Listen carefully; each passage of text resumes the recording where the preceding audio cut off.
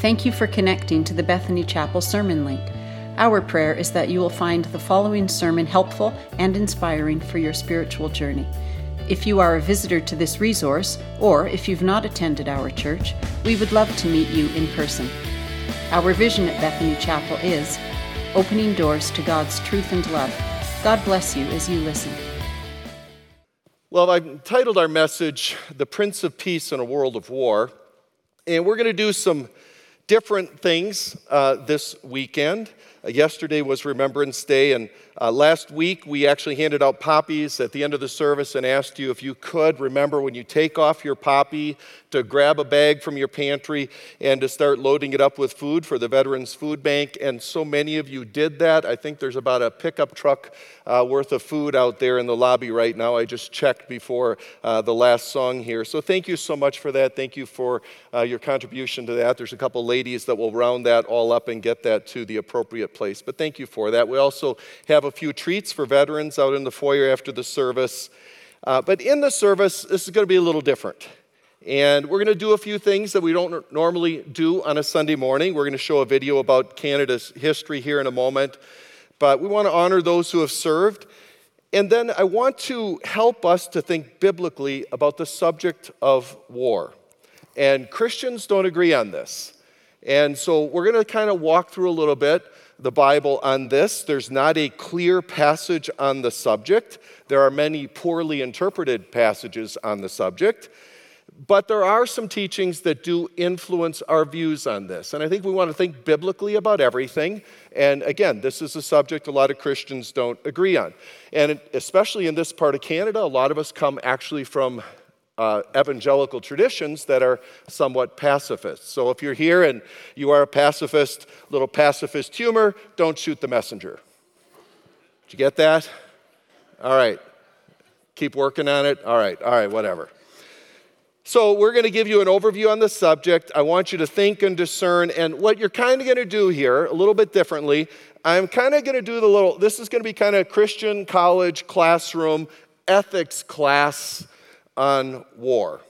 It's a secondary issue, but again, I think our faith influences what we believe across all kinds of things, and the Bible should influence those views. But first, I want you to watch this video together just to honor Remembrance Day, and also it kind of gives us a sense of Canada through history. Before we get into the Bible, I know that many of us are connected to either past wars or military service through our personal or family history, and we just want to acknowledge that at this time. Do we have, and I know veterans don't necessarily want to be pointed out, but please cooperate with us here.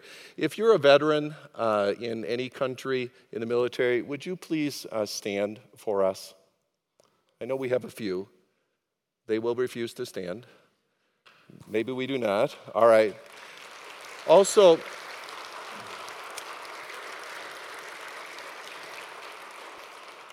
who here has immediate family? Sons, daughters, just raise your hand. Sons, daughters, parents, brothers, or sisters who have been in military service. Sons, see how it starts affecting more of us? And keep your hands up. Extended family, aunts, uncles, nieces, nephews, grandparents. You can put them down now. But it just shows how we are, most of us, connected to this subject in some way, through blood in our family. And as I was beginning to prep for this discussion, I came across a picture of a sign on this subject. And the sign, or the placard, read, "Who would Jesus bomb?" And it was very interesting. It was a really interesting question, because it sort of makes you assume that the answer is absolutely nobody. Because you think of Jesus and you think of all of his good nature and many of the things he taught, but the subject is much more complicated than that question.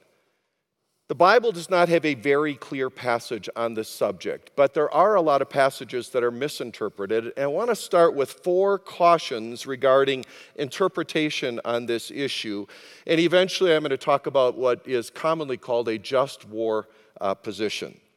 But there are 4 cautions I want to start with, and that influence people's views of this subject. One of them is that some people view the Old Testament and New Testament as sort of different as it relates to God's nature. And they look at the Old Testament and they see all these wars, and they see a God who seems much more austere and much more willing to punish, and they see Jesus meek and mild, and they see the Old Testament God as sort of angry and retributive, and war is common, and Jesus all about love. And they almost assume there's a difference in the nature of God between in the Old and New Testaments. The problem with that is there isn't. God doesn't change.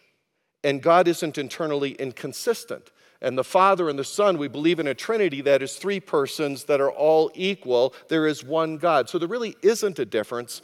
What is different is this, and that's the second point, the uniqueness of Israel in history.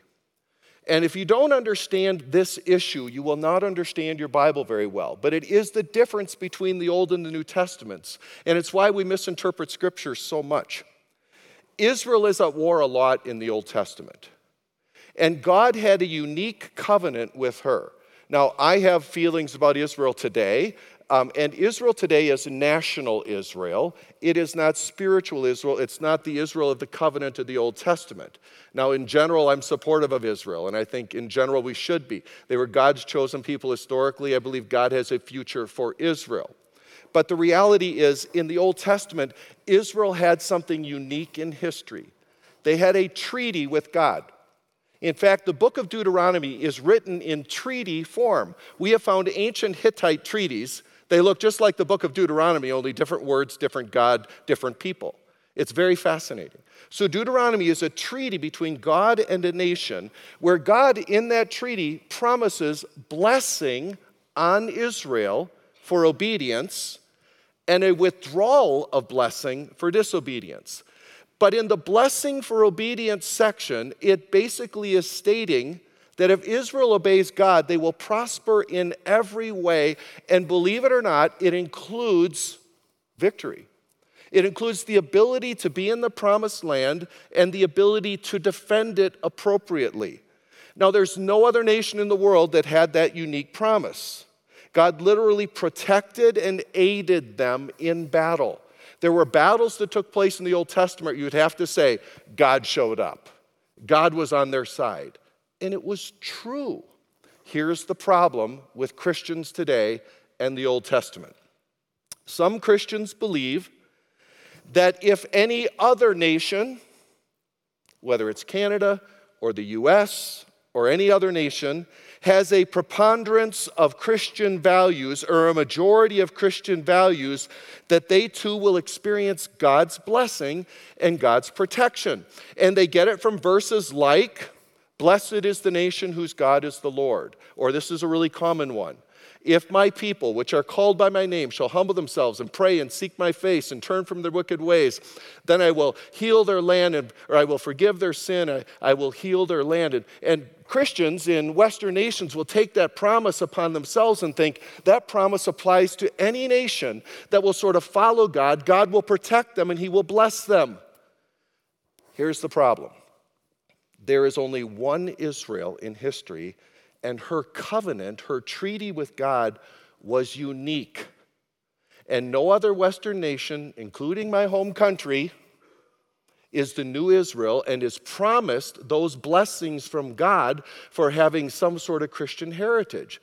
They will be, all nations that reflect Christian values will benefit in some ways and be blessed, but they're not promised military success like Israel was. They're not guaranteed those things. That's a huge problem with biblical interpretation. We are not Israel. We are not Israel. Third, and this is a bigger one for those of us who maybe grew up in pacifist traditions, the application of personal revenge passages to national security. One of the key rules of hermeneutics, or how to understand the scriptures, is to apply a passage narrowly to what that passage is actually about. We have to take the passage, understand what it meant to the people who read it, and apply it narrowly today to a similar context. Otherwise, meaning is uncontrolled and uncontained. Here's one of the passages that we often misinterpret on this. Matthew 5, verses 38 to 40. Jesus is giving us sort of the true intention of the Old Testament law. He's giving us kingdom values. He talks about how in the Old Testament there was an eye for an eye and a tooth for a tooth, and there was sort of a revenge theme written into the law. And Jesus says, I tell you, I don't want you to think that way, but when it comes to something that's done wrong to you, he says, do not resist an evil person. In other words, if evil is coming towards you, don't resist it. Don't try to get even. If you're slapped on the right cheek, what does he say? Turn to them the other cheek also. So this seems to be that we allow evil to go unrestrained in the world around us. And that's the point that Jesus is making.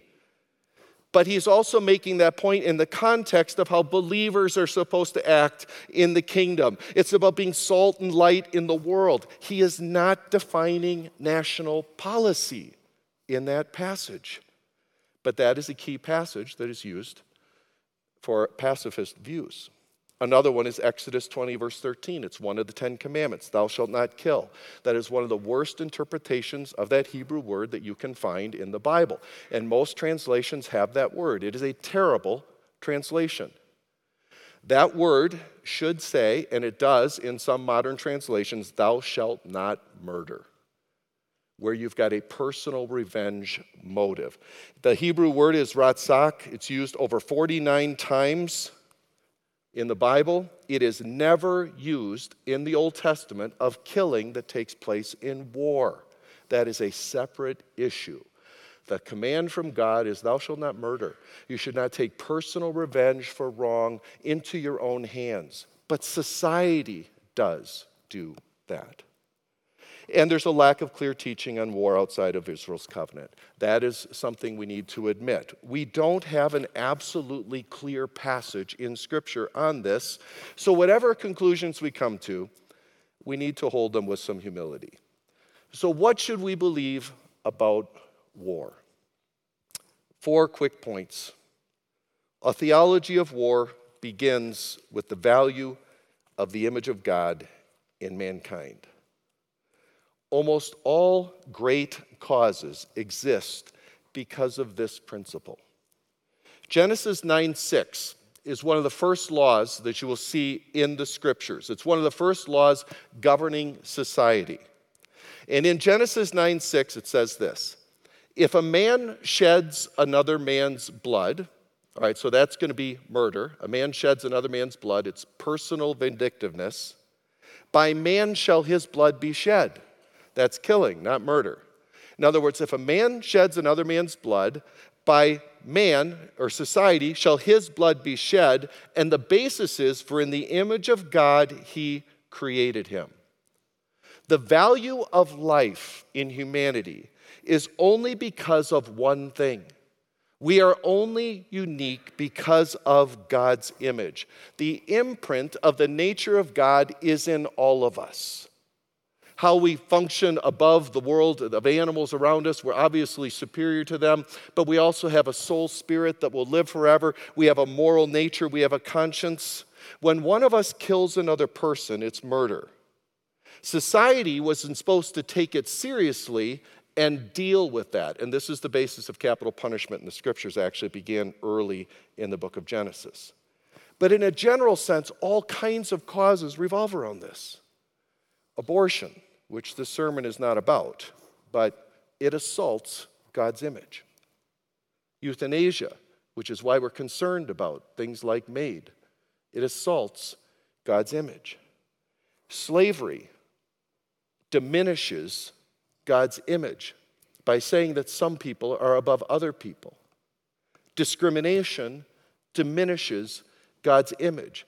It's the reason in every way we are to treat people as God wants us to. It's because it's the image of God in them.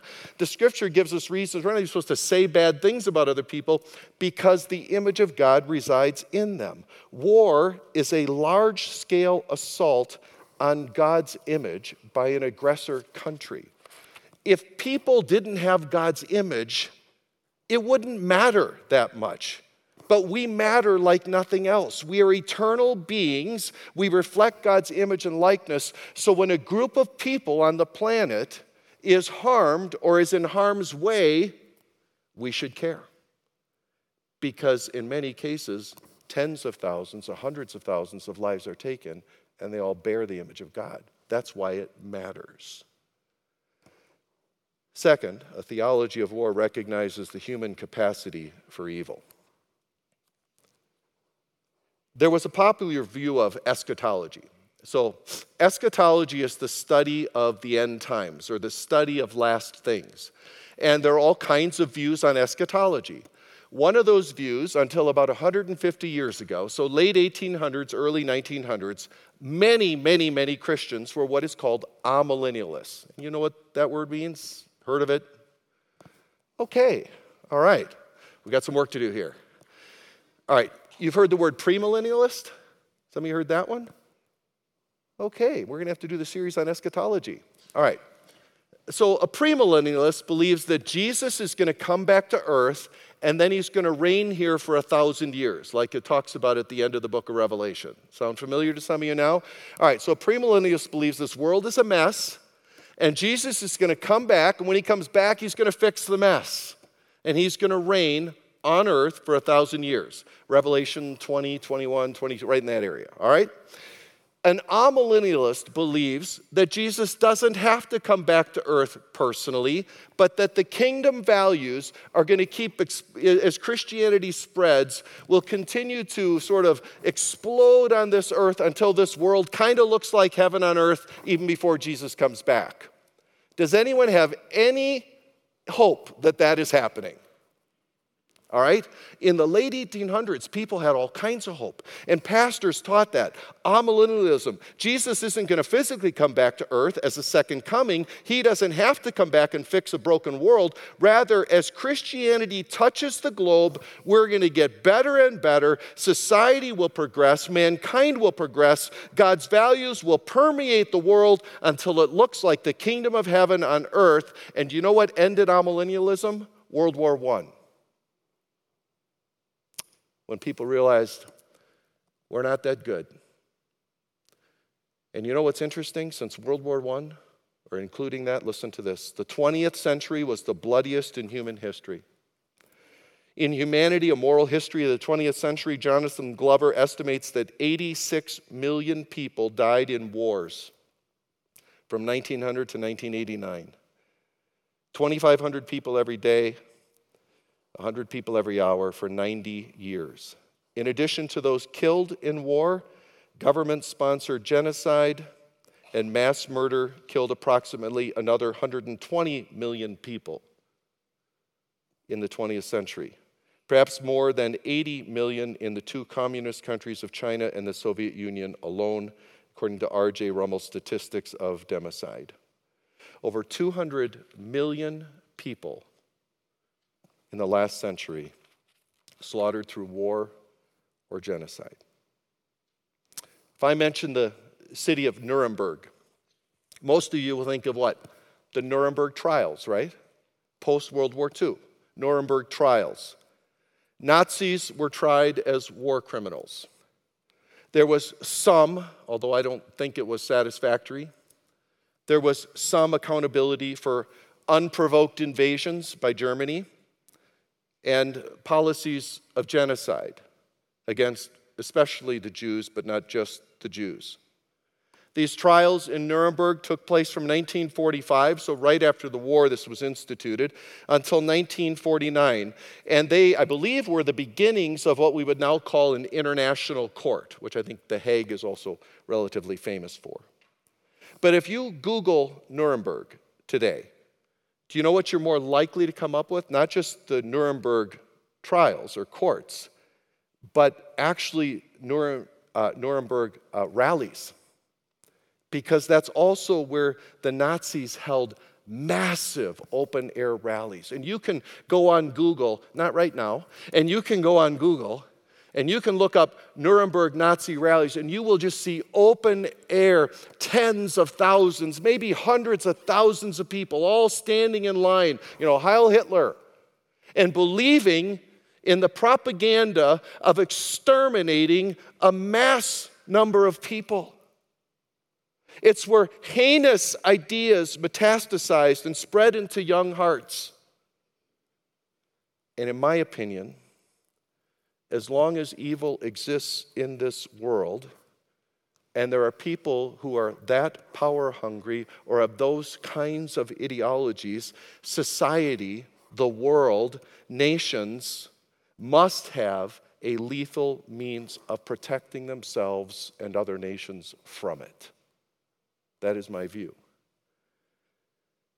Third, a theology of war applies to government's role in punishing evil at an international level. Now, this is where you get into, does the Bible really validate war outside of the nation of Israel?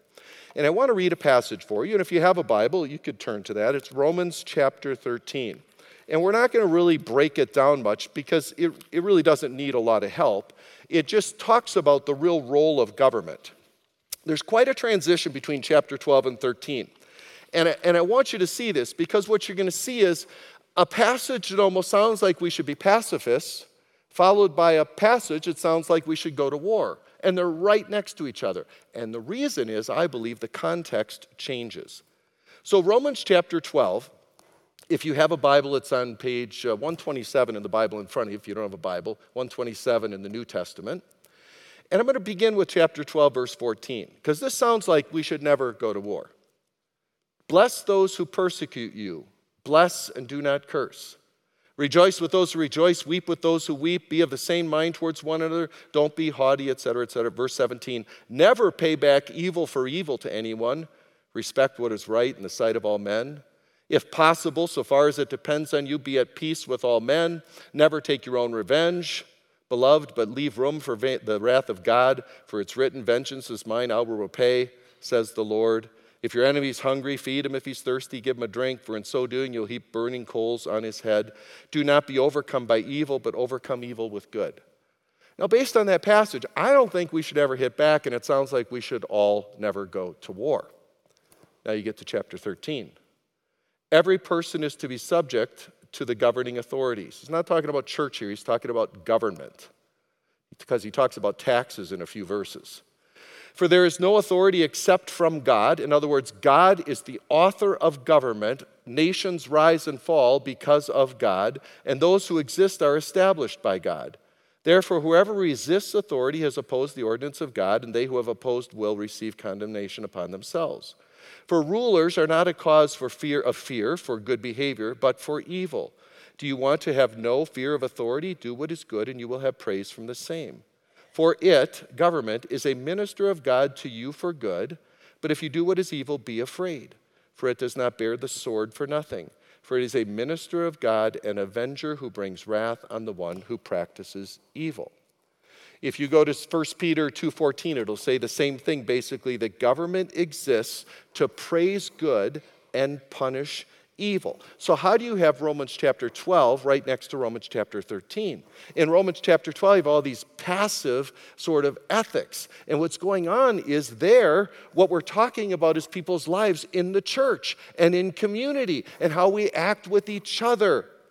In Romans 13, we've moved from how we're to respond to evil personally. We're now talking about how government responds to it. Government's established by God. It is a cause of fear for evil. It's a bearer of the sword. Government exists to punish evil, to protect you from a thief, to protect you from a murderer. And theologians would say it stands to reason that part of the reason, or part of the punishing of evil, is also to resist external threats and invasion, any harm to citizens that it is duty bound to protect. In fact, we often look at police forces for this, in our cities. But historically, and even in many countries today, the army is the police force. We have a very unusual situation in modernity and in Western society. In the ancient world, the army would do that kind of protecting in a country. The Bible covers thousands of years of history. There is no condemnation in the Bible of governments protecting their citizens. It's assumed. And it is most basic defense of war. But here's where war gets more controversial. And theologians since Augustine, who I think was 3rd century, so a couple hundred years after Jesus, war has been discussed and debated by Christians because the theology of war must encompass a just war ethic. Not all war is created equal. Motives matter. There are wars going on today which are basically plunders for profit at times, or genocide and racism due to hate. We're watching one of those right now when Hamas invaded Israel. The true doctrine of Hamas is that no Jew should live. I believe they say, what? From the river to the sea. Have you heard that phrase? From the river to the sea. In fact, an American congresswoman said this, who has been condemned by Congress, thankfully. She quoted that, from a river to the sea. What it means is no Jew should be alive from the Jordan River to the Mediterranean Sea. It is a call for mass genocide of all Jews today.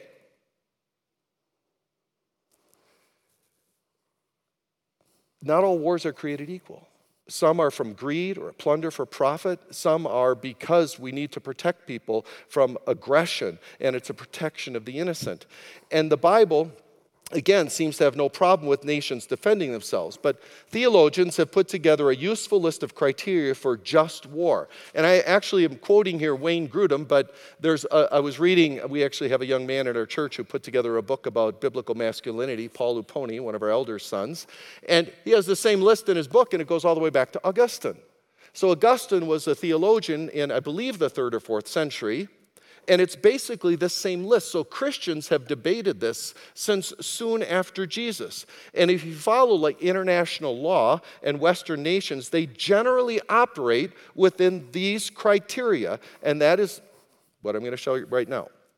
War should have a just cause. Is the reason for war morally right? Are you defending yourself?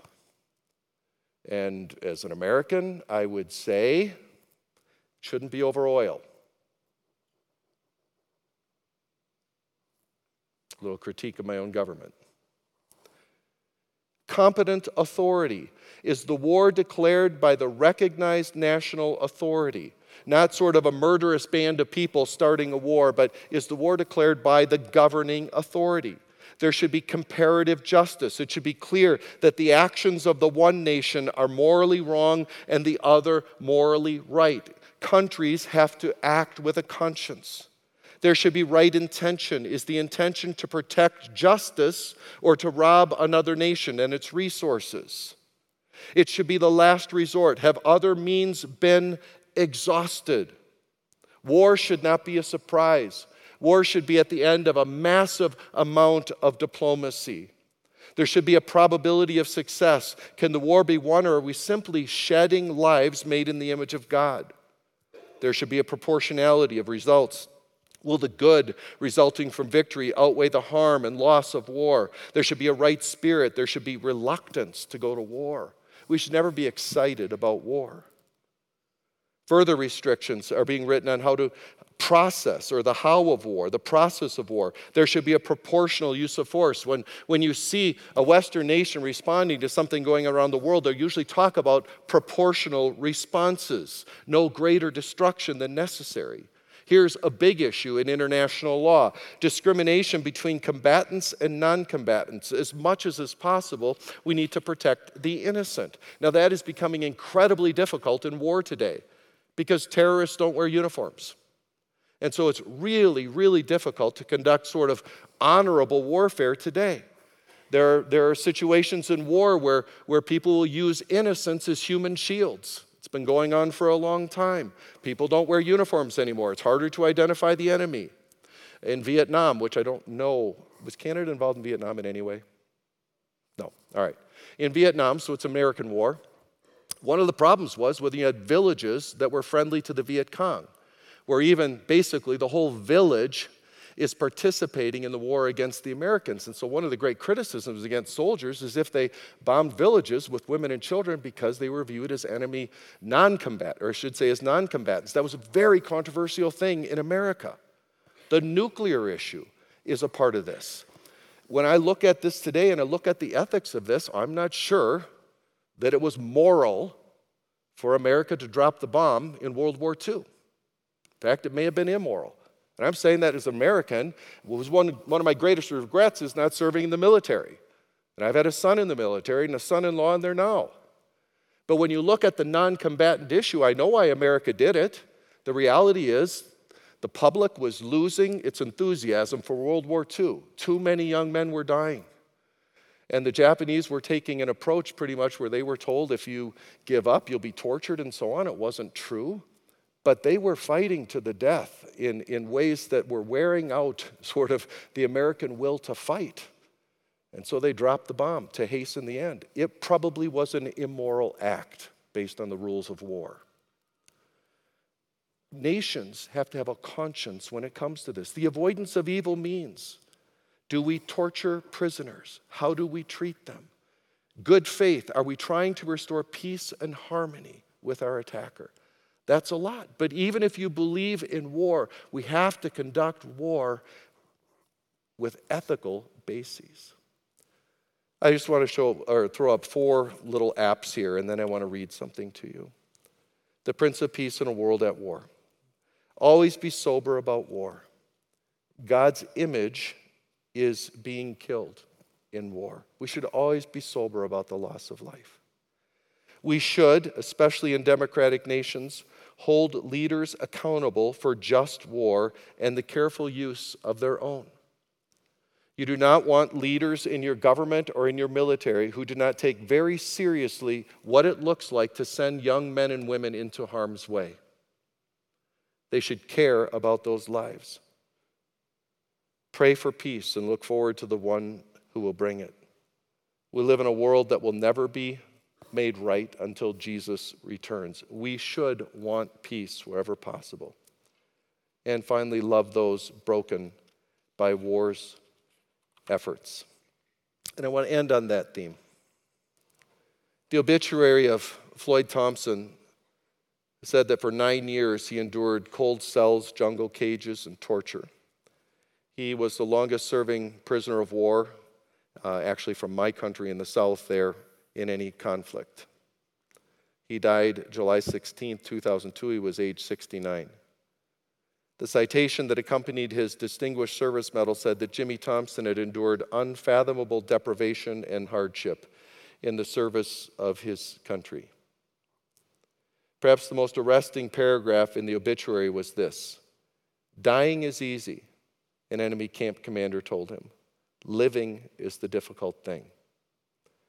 The obituary revealed how true that was in his case. He had been released from captivity after serving 9 years and being tortured for 9 years. He was released in 1973, and after he returned home, he experienced what a lot of people who have been in war experience. He was divorced twice. He battled alcohol and depression. And in 1981, he suffered a stroke that put him in a coma for 6 months, and he was paralyzed. War has very, very damaging effects to those that participate in it. And I just wrote a tribute that I want to read for you regarding those who have been in war and those who have family members in war. And I'm just going to ask, would you just stand as I read this? And to those who left home and country to guarantee freedom for others, to those who set aside vocations and life dreams temporarily and permanently, to those who sacrificed everything based on the decisions of others, we thank you. To those who charged beaches and bunkers amidst enemy fire, to those who slept in frozen foxholes and wet jungles, to those who lost hope that they would live till the end of the war, we thank you. To those who took life and struggled to live with it, to those who held their friends as they breathed their last breaths, to those who left but never came back, we thank you. To those who returned but will never be the same, to those missing limbs, suffering with PTSD, with brain injuries, to the homeless, the addicted, the broken, and the forgotten, we thank you. To the families missing sons, fathers, husbands, daughters, mothers, wives, to the families supporting those who will never be the same, to the families who have lost and would do it again for freedom, we thank you. This has been a little different kind of service, and God, we thank you for your word. We thank you for the freedom that has been bought by so many so that we can live in countries where we can freely acknowledge you, where we can believe whatever we want to believe, where we can follow you with very little restriction. And even though the world isn't perfect, and even in the Western world we see some of those freedoms being eroded, we know that in general we live in the free part of the world and that we are truly blessed because of that. And we know that that is only possible because of battles that have taken place that we have no part in. Maybe our grandfathers did or great-grandfathers, but we haven't had a part in that. And people gave their lives so that we can live in the world we live in today. We also know that there are other parts of the world where they don't have freedom, and people are giving their lives even today to try to restore freedom, to try to protect freedom.